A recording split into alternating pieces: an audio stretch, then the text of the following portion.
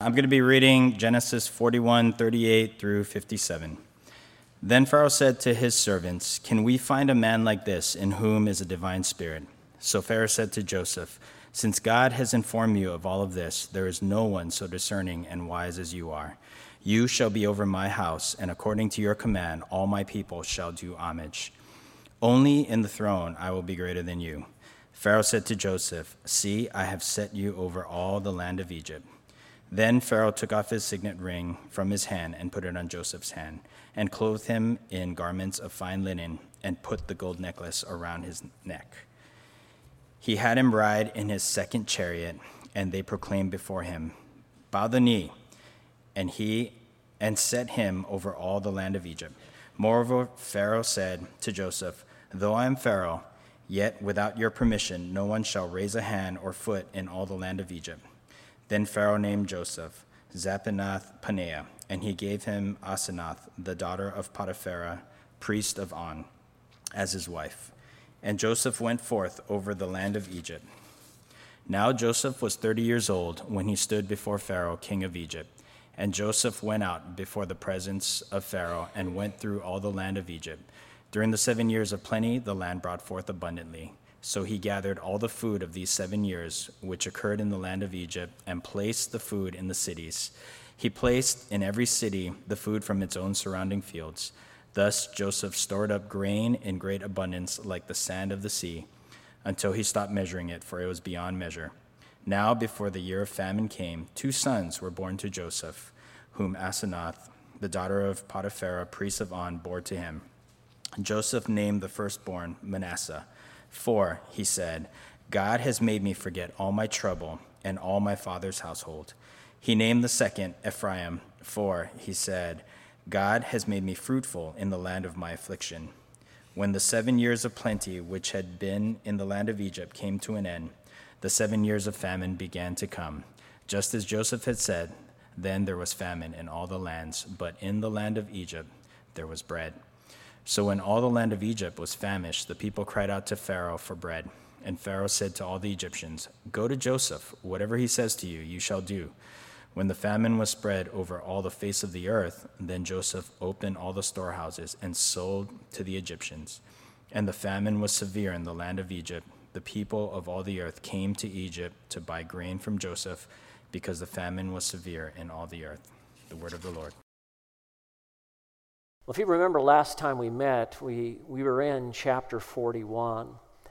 And last time we looked at Joseph as he really waited on God and kind of the reality of what it means to wait on God. But today I want to drive down a little deeper into chapter 41, and I want to begin to look at what it means as God's people and how do we deal with success and prosperity. I mean, we're Americans, right? And America is considered the most prosperous nation in the world, and Orange County is probably considered one of the most prosperous counties in all of the United States. But prosperity for God's people, although it's God's blessing, it can also be dangerous for us if our hearts aren't right. I want to share with you what D.L. Moody said. D.L. Moody said, "We can stand affliction better than we can prosperity, for in prosperity we forget God." Sometimes what happens to us, even as Christians, is when we have everything we need, everything we want, what do I need God for? And the whole thing about religion and Jesus and these kind of things kind of becomes just routine. And sometimes when there's affliction and difficulty, yeah, we're pressing in. But when things are going good, when the bills are paid, we have excess money, when things are looking good, we can start to drift away from our first love. Now, God expects us to be faithful and to honor Him in the difficult times. But He also expects us to be faithful and honor Him when things are going well.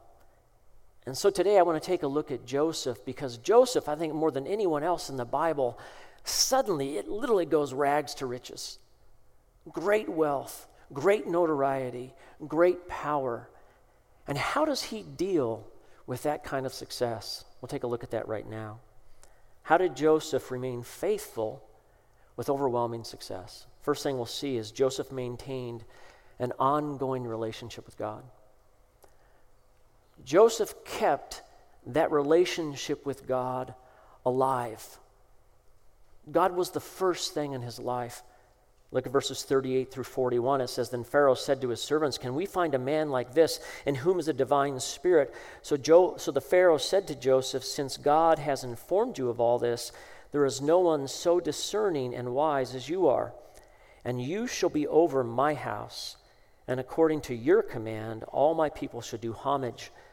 Only in the throne will I be greater than you. And Pharaoh said to Joseph, See, I have set you over the land of Egypt. Truly rags to riches. Now remember, Joseph, when he was a young man, had been betrayed by his brothers. He'd been sold into slavery. He ends up in Potiphar's house, and then he's betrayed by Potiphar's wife, and then he ends up in prison. But nowhere could I find any indication that Joseph did the blame game. Nowhere did he blame God. Instead, in the affliction, as we looked at last time, we saw that he actually honored God. He praised God. The affliction actually drew him closer to God, and his faith grew. And it was through that testing of affliction that Joseph developed God-like character. He was a man who truly trusted God. He survived betrayal, rejection, loss, suffering, and yet his faith grew. In that kind of a testing, his faith grew. But now there's a new kind of testing. Suddenly he has great success. Suddenly he's going to have great prosperity. And we'll see in this prosperity, the thing that will help them more than anything else is that he has a strong and vibrant relationship with God. God is his main thing. He stays in touch with him. And we see this in the way that he responded to Pharaoh in the very beginning when Pharaoh called him out of prison. Now remember, Pharaoh had these two dreams, and he couldn't find anybody to interpret the dreams. And so his cupbearer said, Hey, I know this man that was in prison. And suddenly Joseph finds himself standing before Pharaoh. And Joseph could have at that point really built up a reputation for himself, but he didn't do that. Instead, he gives God all the glory and all the credit. In verse 16, it says, Joseph answered Pharaoh, saying, It's not in me. God will give Pharaoh a favorable answer. And last week we saw that Pharaoh had told Joseph about the two dreams. The first dream was one of a fat cows, 7 of them, eating in the Nile, the grass in the Nile. And then he also saw in his dream 7 sick cows, you might call them, thin, and those thin cows ate the fat cows. And then there were 7 heads of grain, and in his dream they were healthy grain, and then these 7 heads of grain that were dry and withered, and those dry and withered grains ate the healthy grain. And then Joseph gives this interpretation, but in the interpretation, 3 different times he gives the credit for the dreams and the credit for the interpretation to God. In verse 25, he says, God has told the Pharaoh what he's about to do. In verse 28, he says, God has shown Pharaoh what he's about to do. And in verse 32, he says, the matter has been determined by God, and God will quickly bring it about. And then Joseph explained that there's going to be 7 years of great abundance, and then there would be 7 years of famine. And then Joseph makes a suggestion to Pharaoh to place a man over all of Egypt, and Pharaoh heeds his advice. And in verse 41 we see, he says, I have set you over the land of Egypt. Now, Joseph was just a common man that God called for his ordained purpose. And this is often what you see in Scripture. You see this with Abraham. Abraham's father, Terah, was a pagan. And God calls Abraham out of the Ur of Chaldees, a pagan land, and he promises him that he's going to be the father of many nations. You see this with God's call on Moses. Moses was born to common Hebrew slaves. He was raised by Pharaoh's daughter, but then he spent 40 years as a shepherd in the desert. And yet God called him to shepherd his people and lead them in the Exodus out of Egypt. You see this with David. He was a common shepherd boy, born to a normal Jewish family. And then he's called to be a king in Israel.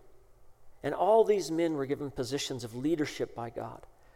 They were given influence and power and great wealth. And all of them kept their main focus the Lord, not perfectly, but consistently. You also see this with the disciples in the first century. I mean, I think about Peter and John. They were common fishermen, and yet God called them to be fishers of men.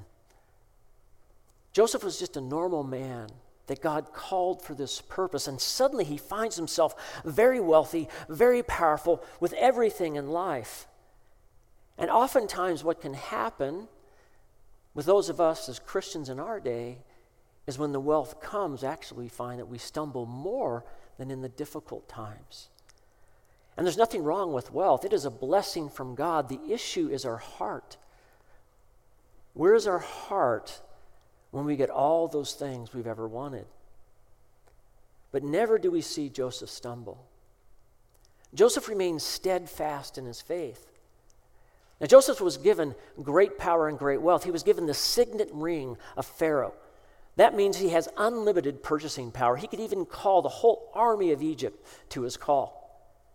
Joseph was also given the golden chain. That means he was the second man of all of Egypt. He also wore fine linen. He had a chariot. That means whenever he went anywhere, people recognized he was a man of power. And yet that power did not have his heart. Why? Because he was focused. His life was centered on God. And as a young man of 30 with a bright new future, he could go wherever he wanted. He could buy whatever he wanted. And in that kind of a situation, oftentimes a person might be tempted to forget God. But he didn't. And we see this particularly in the way that he gave his children Hebrew names. As Brooke said, his first son's name was Massena. And Massena means God has made me forget all my trouble. His second son's name was Ephraim. God has made me fruitful in the land of affliction. So Joseph, he has this ongoing relationship with God. He is God-centered. And it's critical when times of abundance come that we as God's people stay Christ-centered. That he is the main thing in our life. Because in those times when everything is going our way, there is a tendency in our heart to begin to drift, and we begin to like the things of this world.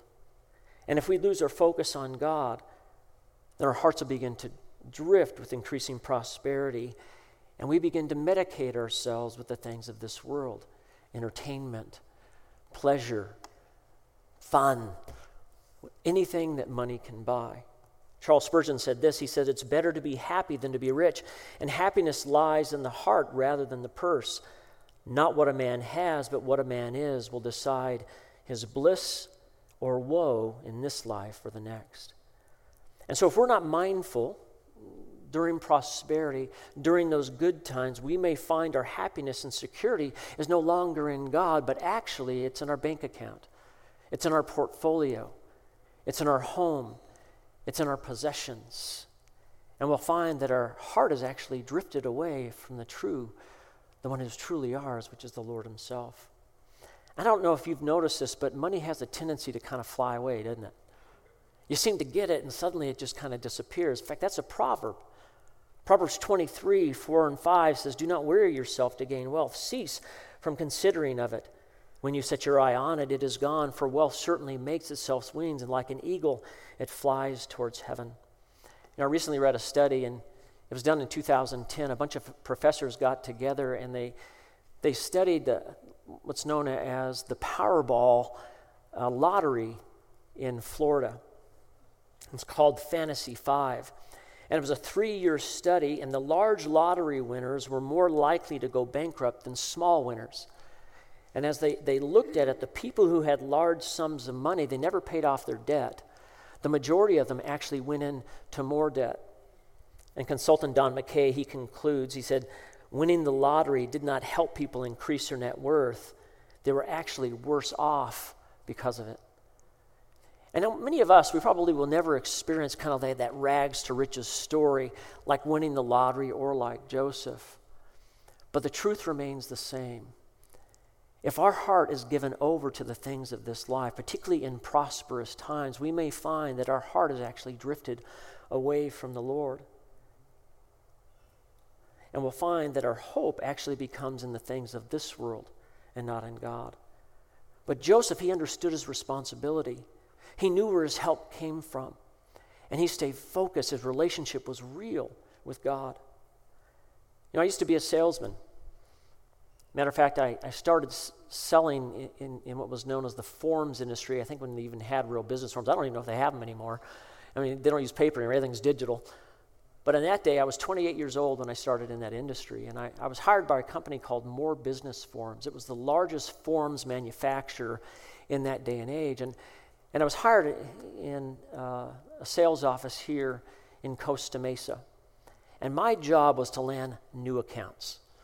A lot of cold calling, a lot of knocking on doors. And for whatever reason, I was good at it. And my very first year, I got Salesman of the Year for the whole company.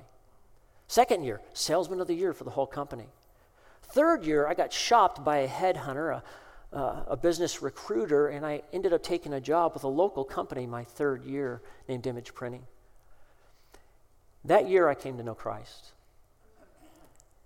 And at the end of that year, the salesman that had the largest account in our company got caught doing something wrong and he got fired. And I'll never forget, I'm sitting at my desk and my boss walks in my office and said, "I'm giving you his account." It was Santa Ana Medical Center. And suddenly it was kind of like a Joseph story. I went from rags to riches overnight. And then the next year I landed all of St. Joseph Health Center, all the hospitals, all the medical centers.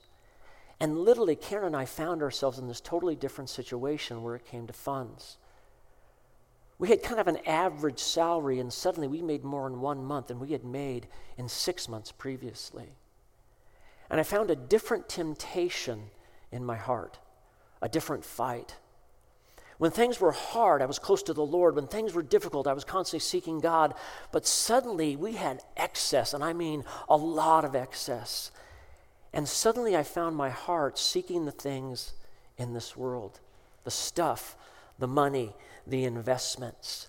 And it was a temptation to put everything in the here and now. And that's the temptation that was posed to Jesus, the second temptation by the devil.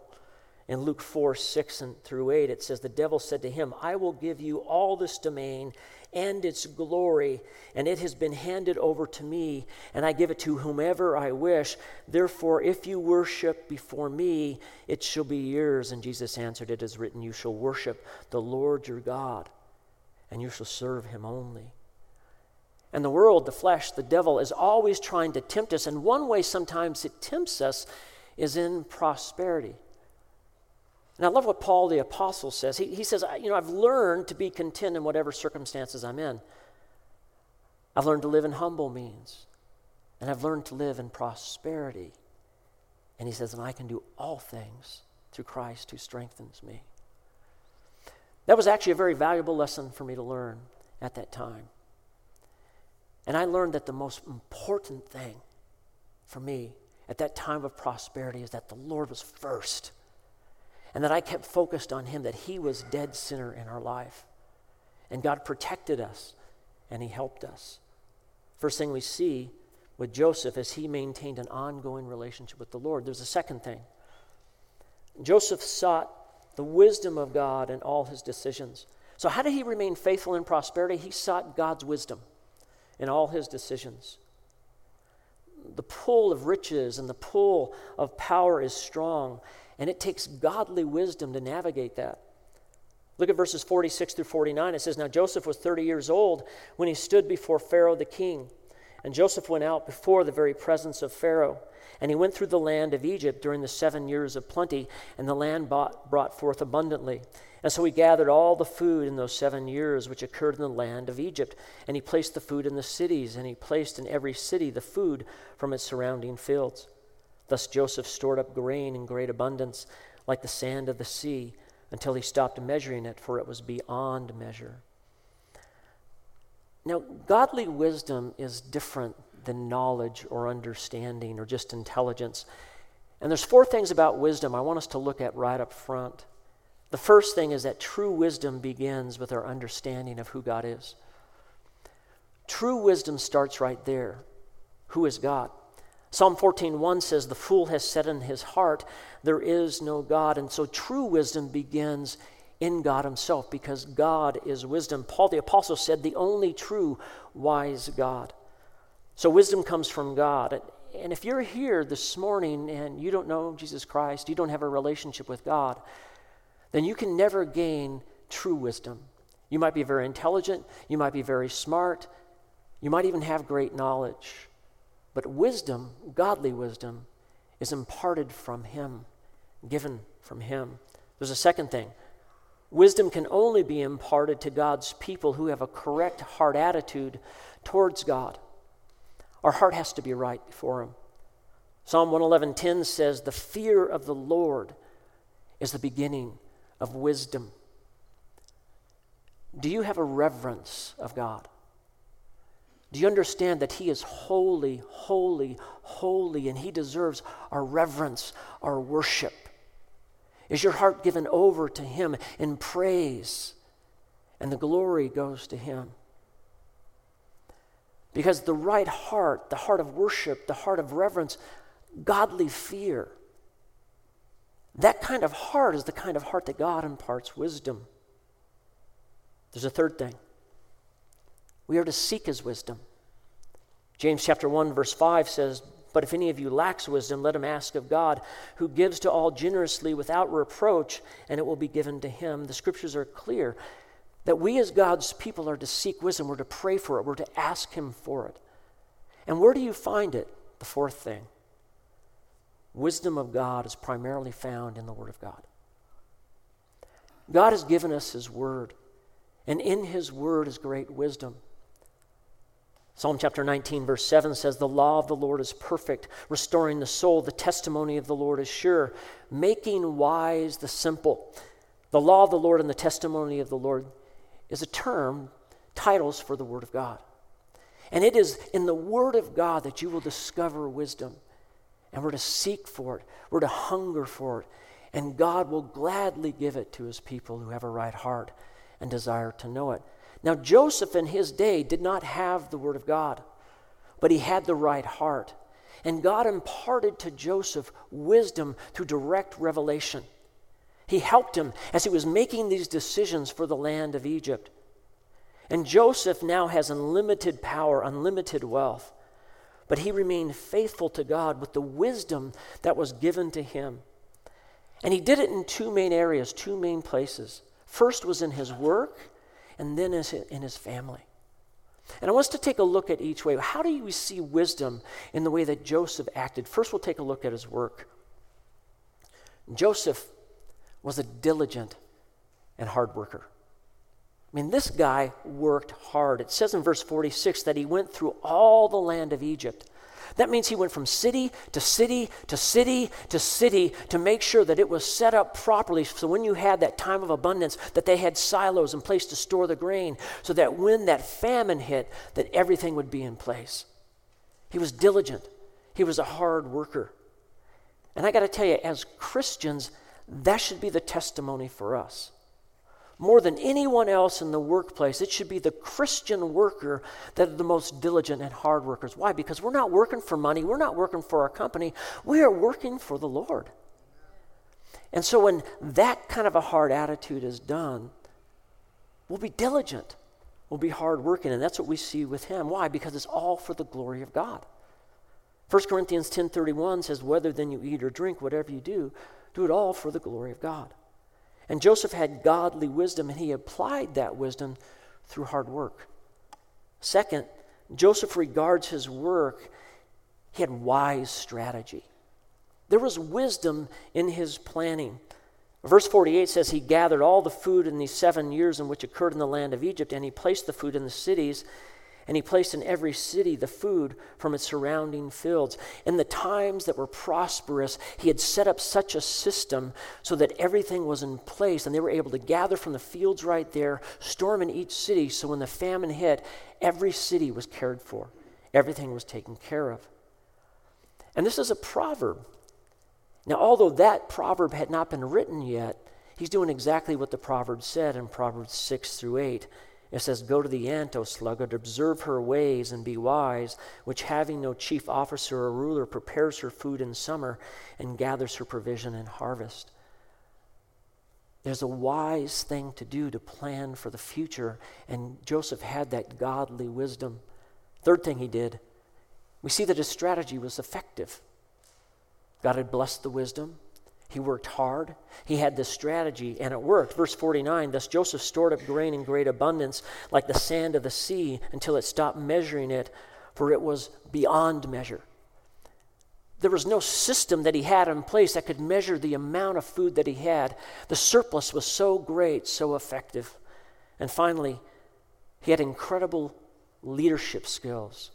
He had wisdom in leadership. In verse 55 at the end, it says that Pharaoh said, "Whatever he says, you shall do." So this is after 7 years.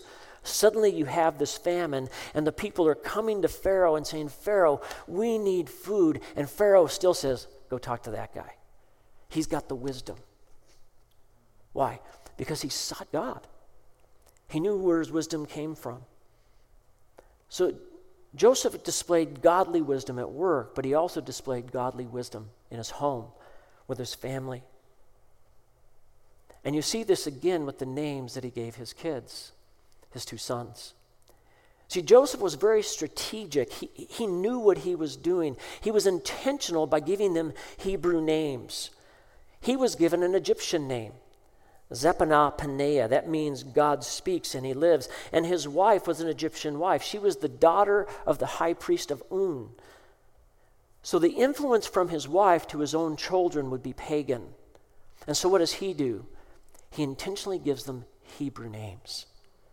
His first son, Massonah, "God has made me forget all my trouble." Ephraim, his second son, "God has made me fruitful in the land." He did that for a specific reason. In that culture, names are very important. So every time their kids heard their name, they would know where they were from and who they were. They were Hebrews. They were God's kids. And they knew it every time their name was shared. And can I tell you something? It is so important in this day and age, in this time, for we as parents and grandparents to have great wisdom with our children.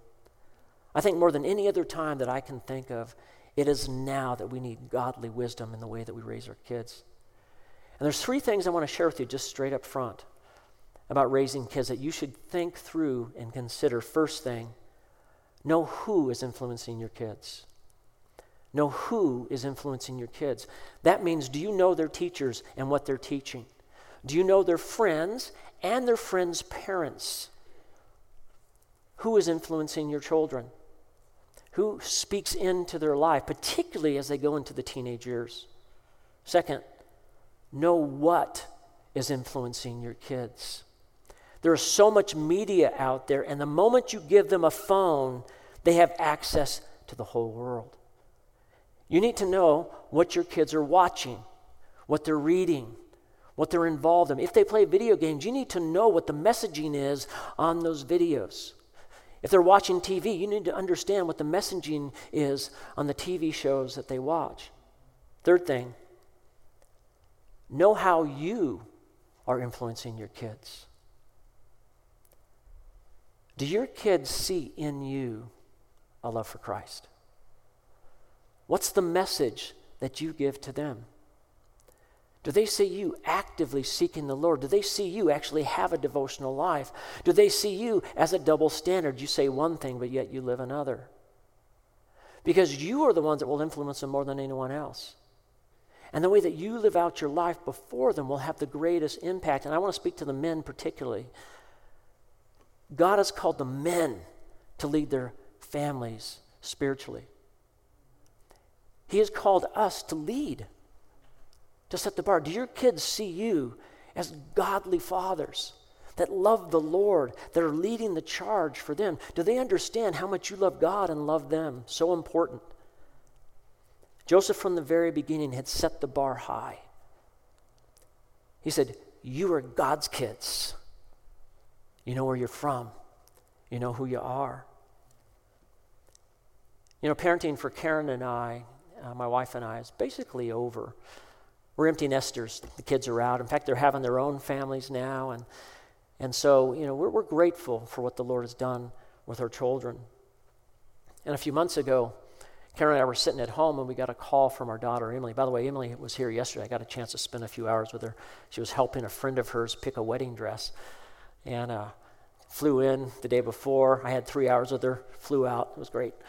But she called us a few months ago, and she was driving back from her church small group. And the conversation of the small group was the influence that your parents have had in your life, and that was the discussion. And our daughter was crying. She was super emotional after that discussion, and she wanted us to talk to her. And so she started to share with us different people in the group. She was the only one in her group that had Christian parents. And then she started to tell about their friends' lives. One of the girls in the group shared how her dad had cheated on her mother, and they were divorced, and he deserted the family. Another person in the group shared how both her parents were alcoholics and how difficult it was for her even now to have a relationship with them. Another person in the group shared how their parents were just distant. They were so into their careers that she didn't even know them, and she didn't even think they had really even a relationship. And our daughter was the only one that just had normal Christian parents. And guys, we made a ton of mistakes. I mean, nothing perfect. But then our daughter thanked us. Man, we were so blessed. And she says, I get it now. She's a mom now. She's got 2 kids of her own. And she says, I see what you guys have been telling me all these years. I finally get it. And it blessed us just to hear that just some of the basic stuff that we did, no perfection. We were trying to figure it out like anybody else. But can I tell you the best thing we ever did? Karen and I made a decision right up front that Jesus Christ would be in the center of our marriage. We made a decision that we would pray for our kids every day. We made a decision that we would raise our kids in a church, in this church. We've been here for 20 years. Our daughter was 7 when we came here. And over the years, she just saw that we walked with Christ. No perfection, but that we loved Jesus and that we served Jesus. And we wanted her to do the same. No guarantees either. We have 2 kids that are following the Lord, love Jesus, raising their kids in Jesus, one who's a prodigal. But can I tell you, Joseph had wisdom. We prayed for wisdom all the time. He had wisdom in his work, but also in his family. And isn't that our heart? The way that you fight the constant pull of the things of this world, particularly prosperity, is you ask for wisdom. So that's the second thing. Joseph sought the wisdom of God in all his decisions. He had an ongoing relationship with God. And finally, the last thing. Joseph was a generous steward with all that God had given him. Joseph was a generous steward with what God had given him. So now we know that we have a generous God. God is so generous, and he calls his people to be generous as well. Look at verses 56 and 57. It says, when the famine was spread all over the face of the earth, and Joseph opened the storehouses and sold to the Egyptian, and the famine was severe in all the land of Egypt. And then the people of all the earth came to Egypt to buy grain from Joseph, because the famine was severe in all the earth. And so the picture here is of a worldwide famine. This is an incredibly huge famine. Now, I was thinking about this when I was doing this study. I realized I have not had one day where I did not have access to food and water, a bed to sleep in, a roof over my head, and clothes to wear. I think the worst it ever got for me was on a camping trip where I underpacked food. And I ran out of food before the end of the trip. But other than that, guy, that's the extent of my suffering in this area. We live in such a different time than many people for generations in the past. I was talking to Pastor Neil this morning. He was talking about in 1000 AD that there were a number of famines that happened in that day. But in our day, we really don't understand that. But understand, this is severe. You're talking life or death. They are out of food. People are starving to death. And so Joseph, as a good steward, he cared for the people of Egypt. And in verse 56, it says that he sold them grain. Now, that doesn't mean that he gouged them. I'm thinking he's a man of God. He was fair with what he sold them, and he cared for them. He was a good steward. But on top of that, he was also a generous steward. And I see that in verse 57. It says that the people of all the earth came to Egypt. Now, I don't believe Pharaoh would have sold grain to all the people outside of Egypt, because he doesn't know if that grain would last for 7 full years, but Joseph is God's man. And Joseph understands the heart of God. And God's heart is a generous heart. God's heart is a compassionate heart. So Joseph opened up the granaries to whoever would come to Egypt. That's a heart of generosity. That's a heart that has been changed by the Spirit of God. Why? Because Joseph had a real living relationship with God. He had wisdom from God's direct revelation. And so he opens up to whoever can come, that they can receive it. And guys, if you want to remain faithful to the Lord in prosperity, this is a key. You have to be generous. You have to have a heart that is generous, because our God is generous. And because our God is generous, he expects his people to be the same way. In 3 areas: our time, our talent, and our treasure. Now, Joseph was generous with his time. He went all over Egypt. He went from city to city to city to make sure that the country was prepared. His talent, he was a gifted administrator, and God used him in a very powerful way to impact that nation and to secure that nation. And he was generous with the proceeds, with the grain. Now, the surplus in that day, the things you might call their resources, it was basically crops and herds. Today, resources for us is primarily money, wealth, material things.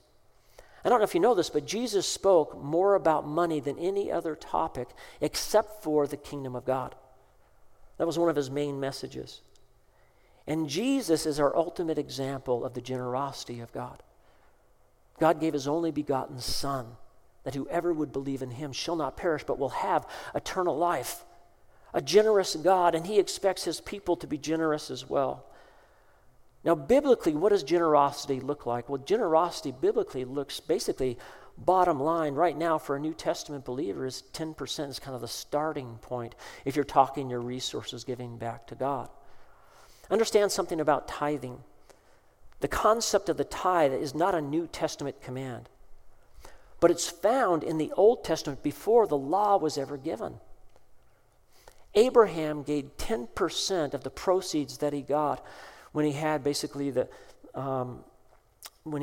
proceeds from war, and he gave it to Melchizedek. He freely gave 10% to him because he was the king of Salem and also a priest of God. You also see it with his son, Jacob. Jacob had this dream in Bethel of this ladder going up to heaven and angels ascending and descending on it. And afterwards he set up a shrine, and in that shrine he says, I will give you a tenth of everything I have, in Genesis 28:22. And so the pattern of a tithe was set up in the Old Testament before the law. Then you have the law given. But understand, the Mosaic law, they did have the tithe, but actually it was 2 1/3 tithes. The Jewish people were commanded to give 23 1/3% tithe every year of what God allowed them to have. And on top of that, they had free will offerings that were be given in feasting times. The Feast of Unleavened Bread, the Feast of Weeks, the Feast of Booths. It came out to somewhere over 30% of everything they took in, they were to give back to God. But for the New Testament believer, we are never commanded to tithe. Now, don't get excited about that, because I think it's an assumption by God that we will naturally be generous. This is the starting point for us as believers. Nowhere do we see Jesus ever said not to tithe. And I think the heart here is that we are to have an open heart, first to God and then to others. And there are 2 principles that we have to get when it comes to generosity. And the first principle is sowing and reaping. Sowing and reaping.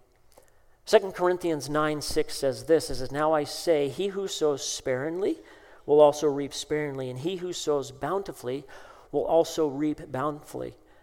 And so the context of this is you have the Corinthian church, and the Corinthian church had made a promise to Paul that because Rome was struggling, the church in Rome was struggling, that they were going to give an offering, take an offering, and then give it to Paul, but they were late. They didn't renege, they just didn't give it. And so Paul writes them a letter, and he begins to expound how faithful the Macedonian church was.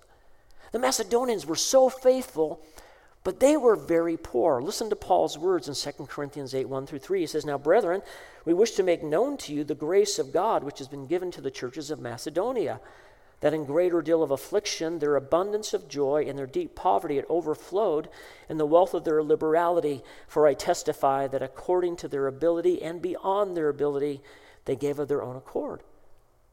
The Macedonians who were poor gave bountifully. And so basically Paul is saying, if you're stingy and not generous, don't expect for God to pour out blessings. He says, but if you are generous, you can never outgive God. Sowing and reaping.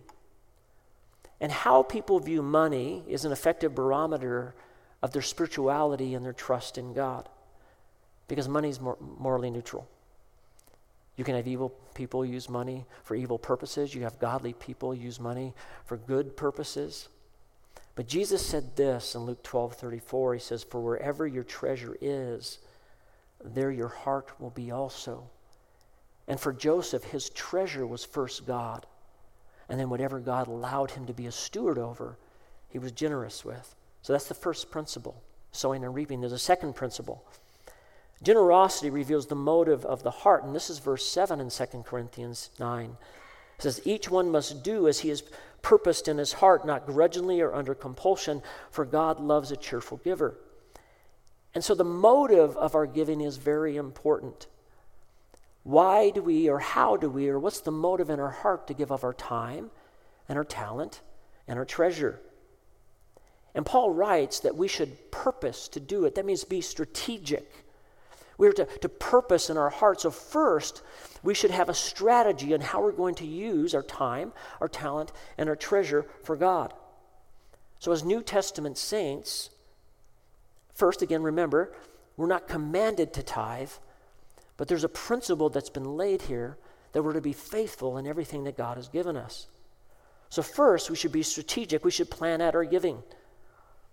God wants us to plan out what we give.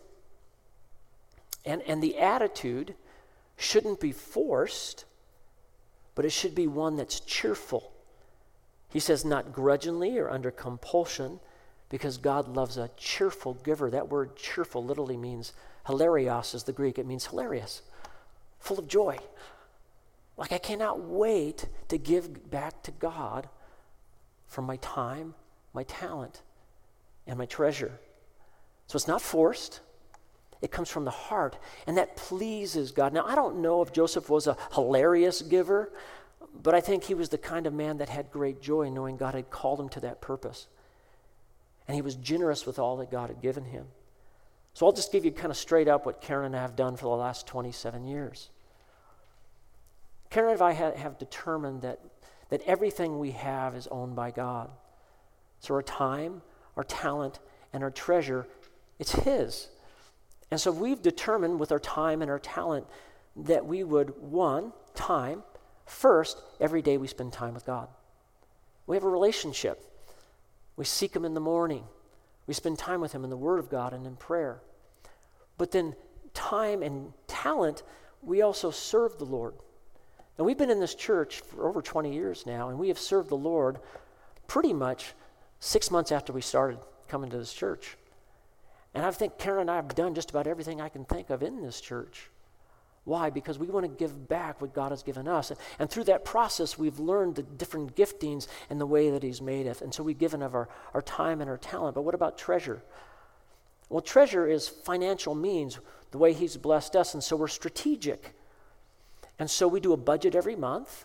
And the first line on the budget is the tithe, the first tenth of everything God gives us, we give back to the place of worship because that's the pattern that's set in the Bible.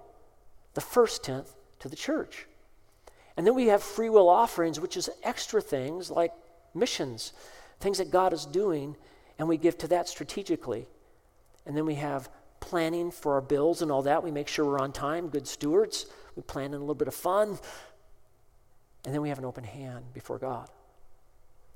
Because we understand that all of it, everything comes from him.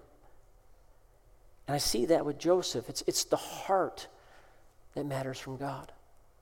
Do you take joy in what God has given you so that you can give it back to his work? And with Joseph, he was able to maintain a faithful walk with God because of three things. He had this ongoing relationship. He constantly sought God in wisdom. And then he was a generous steward with all that God had given him. Amen? Let's pray.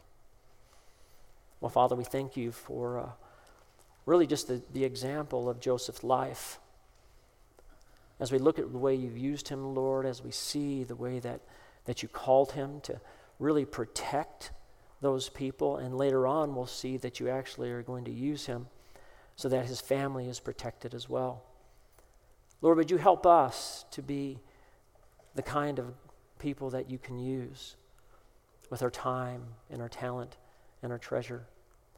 God, would you give us wisdom in this day, Lord, as each of us here live in such a prosperous place. May our hearts never wander. May we not drift. May our hearts be focused on you and wanting to serve you. So, Lord, we give you our hearts now, and we pray that you would bless. In Jesus' name, amen.